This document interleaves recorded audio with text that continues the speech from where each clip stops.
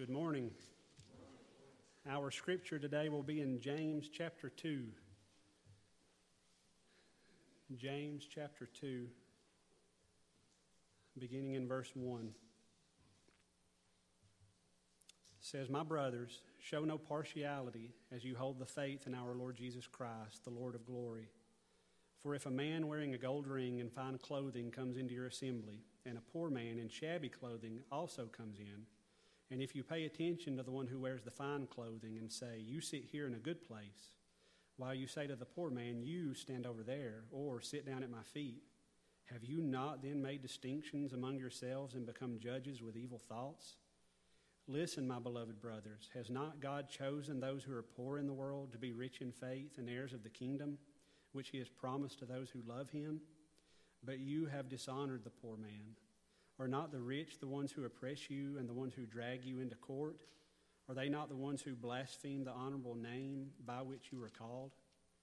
If you really fulfill the royal law according to the Scripture, 'You shall love your neighbor as yourself,' you are doing well. But if you show partiality, you are committing sin and are convicted by the law as transgressors. For whoever keeps the whole law but fails in one point has become accountable for all of it. For he who said, 'Do not commit adultery,' also said, 'Do not murder.' If you do not commit adultery but do murder, you have become a transgressor of the law. So speak and so act as those who are judged under the law of liberty. For judgment is without mercy to one who has shown no mercy. Mercy triumphs over judgment." Let's pray. Father, we come before you today with grateful hearts. Lord, you have poured out your love and mercy on us, and we are so undeserving. Lord, but you sent your Son to die for our sins, that if we would repent and trust in you, we could be saved, adopted into your family, and given a hope in heaven that will never fade away. Lord, let us not grow complacent with those truths, but let those truths burn into our hearts and create a passion and a longing and a zeal for you and for your kingdom and for the lost. Lord, I pray that you'd give us a heart for you, and I pray that you would give us a heart for people, Lord, to love people without partiality. Lord, to love our neighbors as ourselves. Lord, go with us this day as we hear your word. I pray that your Spirit would apply these truths to our hearts, that we might better serve you and love you and worship you. For it's in Jesus' name we pray. Amen.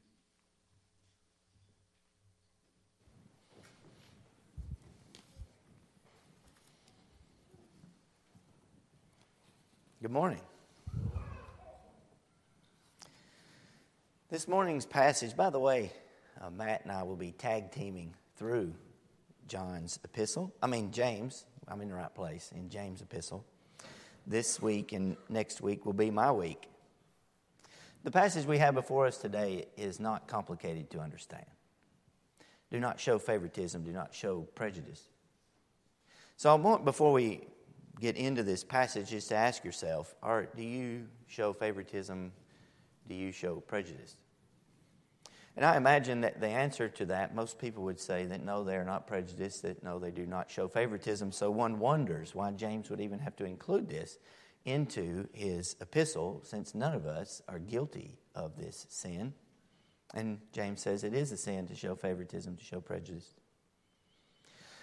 And the reason that we think that we don't show favoritism or prejudice is because we all have a problem, and that is we are terrible judges. We are terrible judges of our own hearts and motivations. We are worldly, and we are selfish, and we are tribal. And this is not easily extinguished without a lot of self-reflection. For example, we're terrible at measuring risk. We think it is dangerous to fly in planes, but have no problem driving on 431. Anyone who thinks that has not good logic, or perhaps has not paid good attention on 431. People think it's too risky to invest in the stock market, but have no problem buying a lottery ticket. This is how good we are at assessing risk and using judgment. Our poor judgment can sometimes cause problems when we apply it to others, when we deem them as dangerous because they are different. And we do this automatically. We judge automatically. We become prejudiced people. It's easier said than done to get rid of it because it is our natural inclination, because our natural inclination is self-preservation. But the gospel inclination is not. It is self-sacrifice.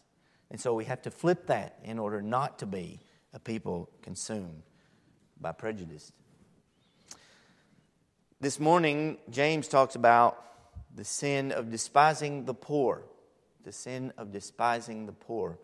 In the first century, the class system was not so much made up of race as it was the have and the have-nots. You were either poor or you were rich, and you were sort of put into one of those two categories as where your social standing might be. Throughout the Middle Ages, it might have been the nobility and the peasants. Or in Rome, also, it could have been those who are free and those who are slaves. We always sort of have a system, a tiered system. I have that effect on my own children. We have a tiered system where some are regarded as more valuable than others. And what James is worried about as the church is that we might show favoritism to those who have money, and those who don't would take a lesser place. And just for application in our country, I do think that we have a problem with despising the poor. We don't blame them so much for being poor, but the state of being poor is not something that we despise them for, but how they got poor is how we begin to judge people and justify being stingy. So I want to offer for you a philosophical question this morning that has theological implications. That's a big word, but just follow with me. Which is worse? The sin of feeling entitled or the sin of being stingy? What's worse? Feeling entitled to something or being stingy? So here's the scenario. A poor person comes and asks you for something. And maybe they do it in such a way that they feel like they're entitled for it. I'll give you an example. This happened to us, and you don't know who they are. But we're in here, and we give benevolence every week to people when we haven't run out of money. And we're out of funds right now. So maybe after the service, we could have a shakedown of the old school way where Alan will hold the bucket on the way out, and you will give towards benevolence. Because we give money to people, $25 towards groceries, and we don't care why they need them. We just care that they need groceries. So this person comes in who's a regular, probably been coming in for 3 or 4 years, and they come in and they say, I've come to see if it's time for me to get my food. It's an interesting way of putting it. And Matt ever so graciously said, I am sorry, we are out of funds. But we have a list where you can call because you don't need to waste your gas driving all over town to see if someone has something to help you or not. Here you go. And then the person said, well, do you at least have coffee? And Matt said, we did not make coffee this morning. That's my fault. Wow. And she looked and said, seriously? And then left without a food, and without coffee. We utterly failed. So this is the sort of attitude that really makes some people mad towards the poor. How dare they? This is what in the world? We don't owe people food every so many months. We don't owe them coffee. And that makes us want to not give. And so we sort of begin to flatten that out, and all the poor would, if they would just work harder and do better, then we wouldn't have to give to them what is mine. And so I asked this question, what is worse, the feeling of entitlement or being stingy? And it's a trick question because they're the same sin. If you think that what you have is yours and that you are not obligated to give it away, that is the sin of entitlement. Because it doesn't belong to you or to me. It belongs to God. This helps us think through what James is teaching today. He's not talking about stinginess, really. He's talking about judging whether or not someone has something which they can repay you with. So if the poor person comes in, you see that you're going to have to give and you're not going to receive. And James is worried that we might let that attitude override our hospitality towards the poor. The sin of entitlement is for the rich and for the poor. And when someone says that those people feel entitled, then that person has revealed themselves as entitled themselves. I need to confess that I tricked you with that scenario. Every single thing that you and I have is given to us by God. God gave you the talent and the gifts to get the job that you have. He gave you the strength to do it. Maybe you had to go through years of schooling to be where you were. Maybe you had to go to college for several years. You could not have done that without the Lord. You could not have landed the job that you have without the Lord. You could not own the business that you own without the grace of God. He gives you the breath that you breathe. He gave you the body that you have. He gave you the mind that you use. And so when we feel that the things we gain from our employment are ours to do with as we please, we do not understand the demand of the gospel on our life. There was a rich young ruler came to Jesus, and he said, Lord, what must I do to be saved? And how did Jesus answer him? He said, keep the commandments, honor your father and mother, do those things. And the rich young ruler said, I've done those things since I was a young man. Jesus said, good. Now go home and give away all your wealth and come follow me, and you'll have treasure in heaven. And the young man went away sad, for his possessions were great. Why would Jesus say you have to give away all of your wealth to come follow me? Does he say that to everyone? Yes, actually he does. Nothing you have is yours. You have to be willing to give it all up in a moment for the sake of Jesus. It's not yours, it's not mine. So we are all poor in the sense that we are absolutely dependent on God to take care of our every need, every moment of every day. And the reason that He provides for us so abundantly is because He loves us and He wants us to give it away. Whether you give away your money or not, it is not yours, it is His, it belongs to the Lord. To withhold help is the same as being ungrateful for receiving it. What do you have that was not given to you? So when the poor man, poor woman comes in, we must know that they are beloved of God, they are made in the image of God, and there's no distinction between poor and rich in the face of God. We do not decide the help that they deserve. It is not our job to decide what someone deserves.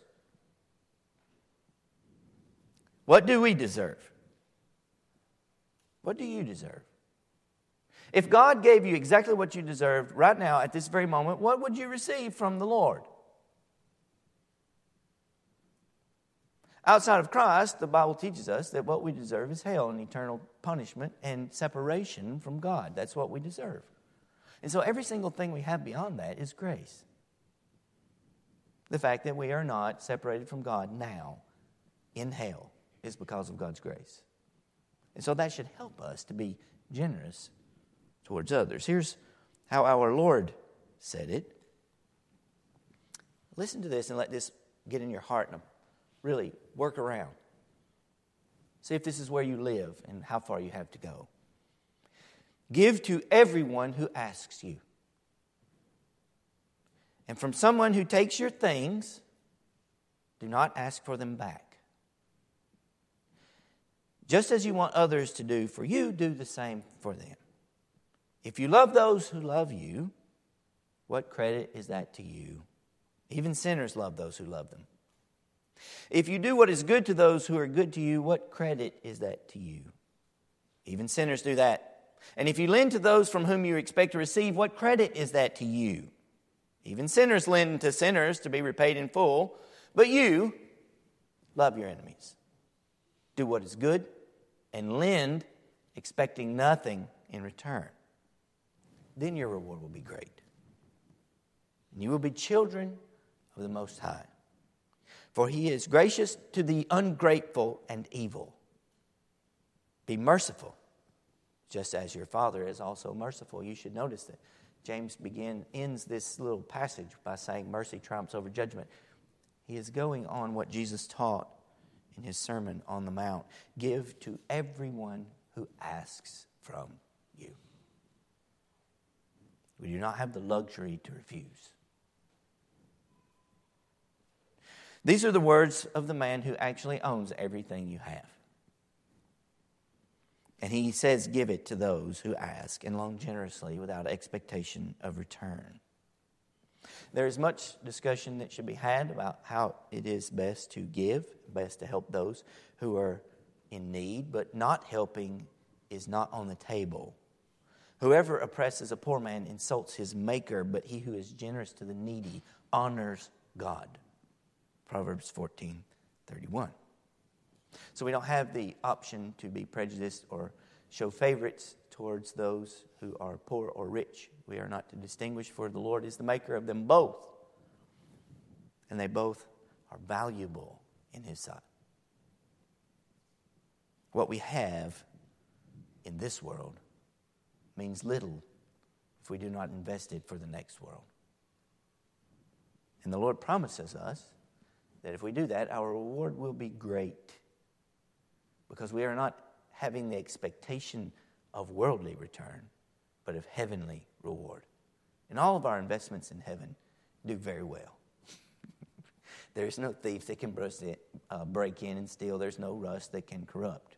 We are called to be a generous, giving people. To show favoritism and prejudice toward the poor is to break the royal law. That's what James calls it here, the royal law of love your neighbor as yourself. It is the breach, to break this, is a breach of the greatest commandment upon which all other commandments hang. To not love our neighbor as ourselves. If we treat people less because of their situation or their station, we become guilty of breaking every law, in the sense that we are lawbreakers. It doesn't matter which one you break. You have become a lawbreaker and condemned in the sight of God. So this is serious business, because when James talks about it here, he puts it on par with adultery and murder. Despising the poor, showing favoritism, is as bad as murder. It is as bad as adultery. So here are some of the excuses that I hear that keep people from being as generous and actually make the poor feel dishonored, feel ashamed. One of the things I hear is that those who are poor, since we lived in the land of opportunity, that they should work harder. That is false. That is false in the sense that it is a bad narrative. Many poor people today work very long hours with not a lot of compensation. Single moms in this town work all day, some 2 jobs, and have to worry about getting their kids back and forth to school. And you may know that you live a life of privilege whenever you have a cold delay and you're excited about it. Because when they have a cold delay, they don't know how they're going to get to work and get their children to school at 10 because they don't have anybody to help them. These are things that the poor have to consider. So when you think they must work harder, you don't know anything about being poor.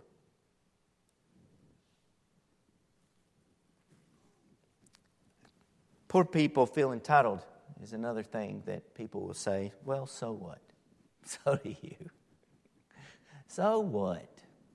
It is not up to us to judge how they receive God's grace through us. So if someone takes the gift which I give them and use it poorly, how is that any different when God gives His grace to me and I steward it poorly? How is it any different? How often have you felt entitled to the grace of God which is showered on you every day and not thankful? Now, I'm not just trying to browbeat us, but we float through life, and the smallest setback upsets us because we think everything should always be fine for us, when we forget that the baseline of what our just desserts are is separation from God. How someone responds to graciousness is of no concern to us, in the sense that it affects how gracious we are. There were 10 lepers who came to Jesus, and He healed them all. And one came back and thanked Him. Did Jesus ever voice regret for healing the other 9? He was glad one came back and said, thank you. And He told the disciples, here's the one, where are the other 9? This is just an example of what happens to Jesus every single day. And that is what He says in Luke chapter 6, that God is gracious to the ungrateful and evil. And His long-suffering grace leads many to repentance and love. So it is not good to say they should work harder. There's lazy folk out here. There's lazy folk in here.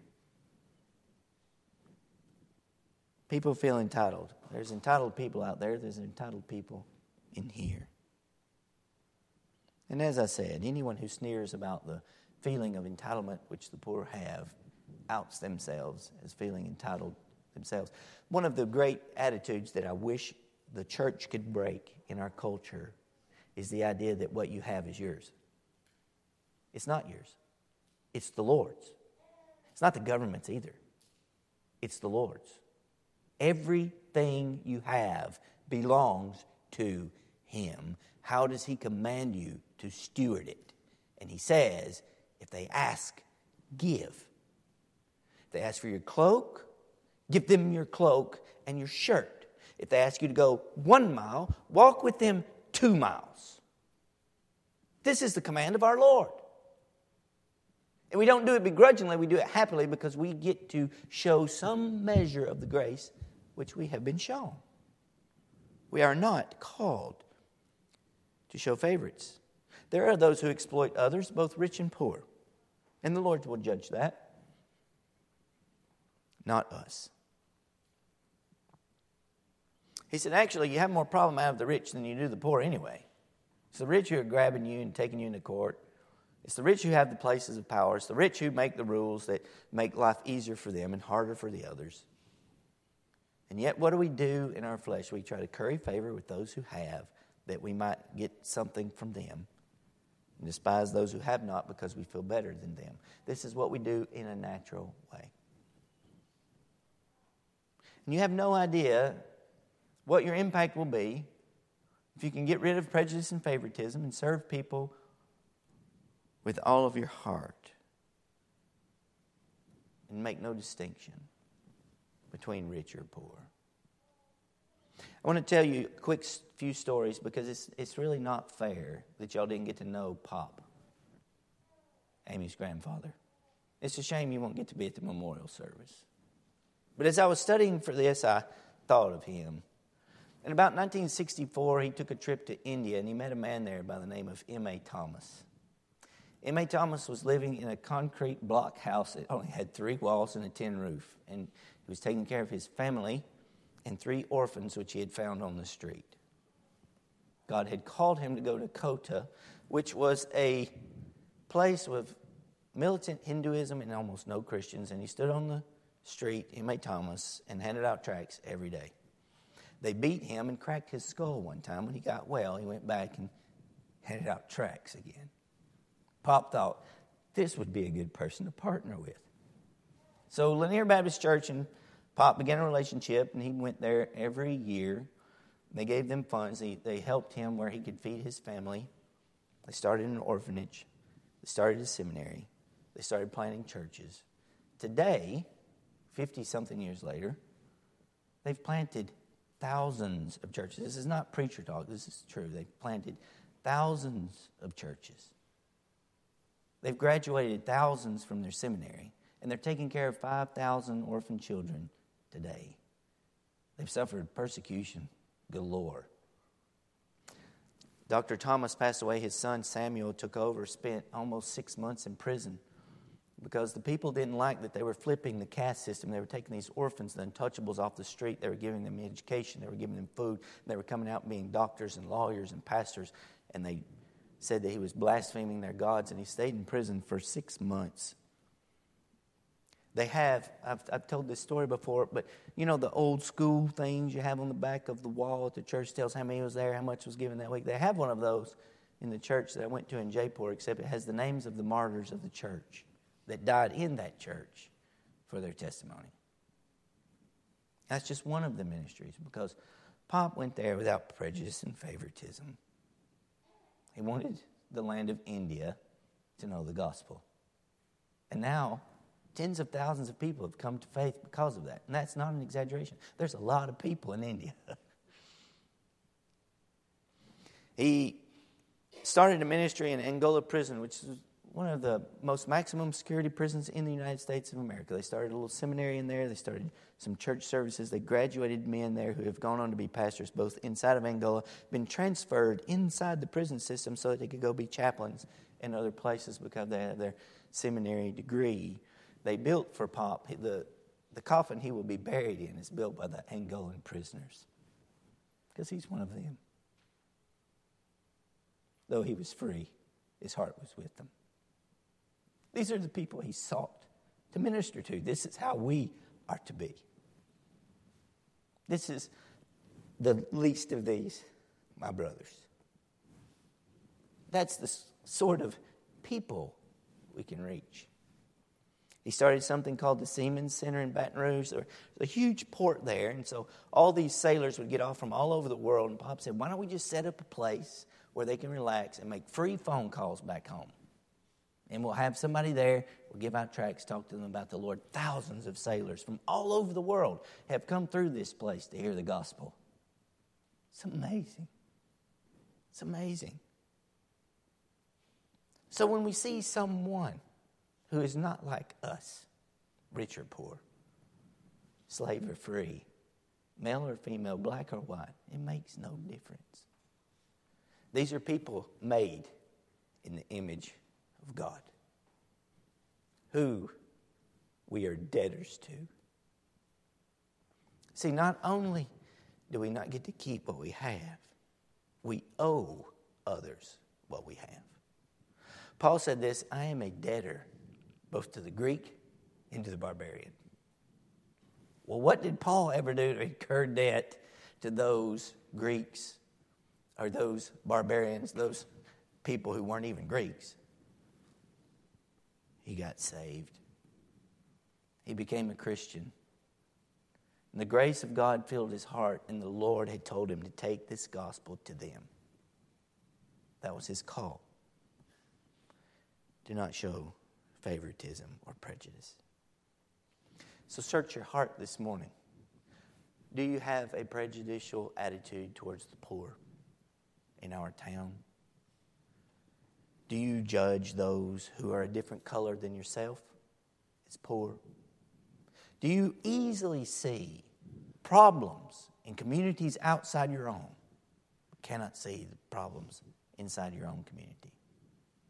Do you have a reason that everybody else is doing worse than you because you're doing what is right and they're being unwise and foolish? These are the sorts of issues that keep us from being generous. Now, what I am saying to you is nothing more than what Jesus says. Give to everyone who asks you. I'm not being political. It has nothing to do with politics. And I could care less about that. I'm talking to you about King Jesus, who says, give to everyone who asks of you. Go through and try to find a place where Jesus says, be stingy. Never. Never.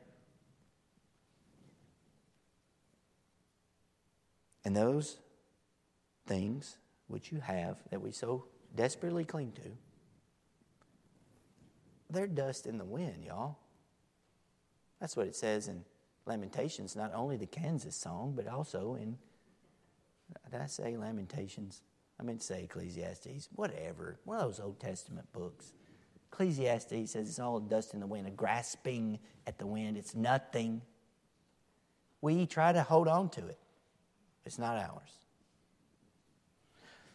So lay up your treasures in heaven. When someone comes in who doesn't look like you or talk like you, or you think, wow, this person is whatever, remember, they're made in the image of God. And my posture to them is not self-preservation, but self-sacrifice. We have to be willing to give away everything in any moment for the Lord. Always. Maybe the Lord will call you overseas. You're going to have to sell everything to go. Can't keep it. Maybe you'll be in a weird situation where you have to give testimony, and if you do, they'll let you go, and if you don't, you die. Well, be ready to die. Give up your own life, Jesus says. It's not your stuff. You can't claim it. You can't hold it. Every single thing that you have is a tool for ministry, whether it's to your family, to others. Of course, you got to take care of your family. Jesus said if you don't take care of your family, you're worse than those who are outside the faith. So take care of your family, take care of others. But we've got plenty to share. Our cup runneth over. Do not show favoritism. So as I said, this is not hard to understand what James is saying. It's not hard to understand do not be prejudiced. It's not hard to understand do not show favoritism. But it is hard to actually not do it because we are proud. We would not have one thing if Jesus had not given himself for us. Not one thing. The Lord God of heaven, the Father Almighty, gave His only begotten Son, that whoever believes in Him will not perish but have eternal life. If He gives to us Jesus, we withhold nothing. Let's pray. Father, this morning I pray that you will help us to be a people who are about people, a people who are willing to give, a people who are willing to sacrifice for the well-being of others.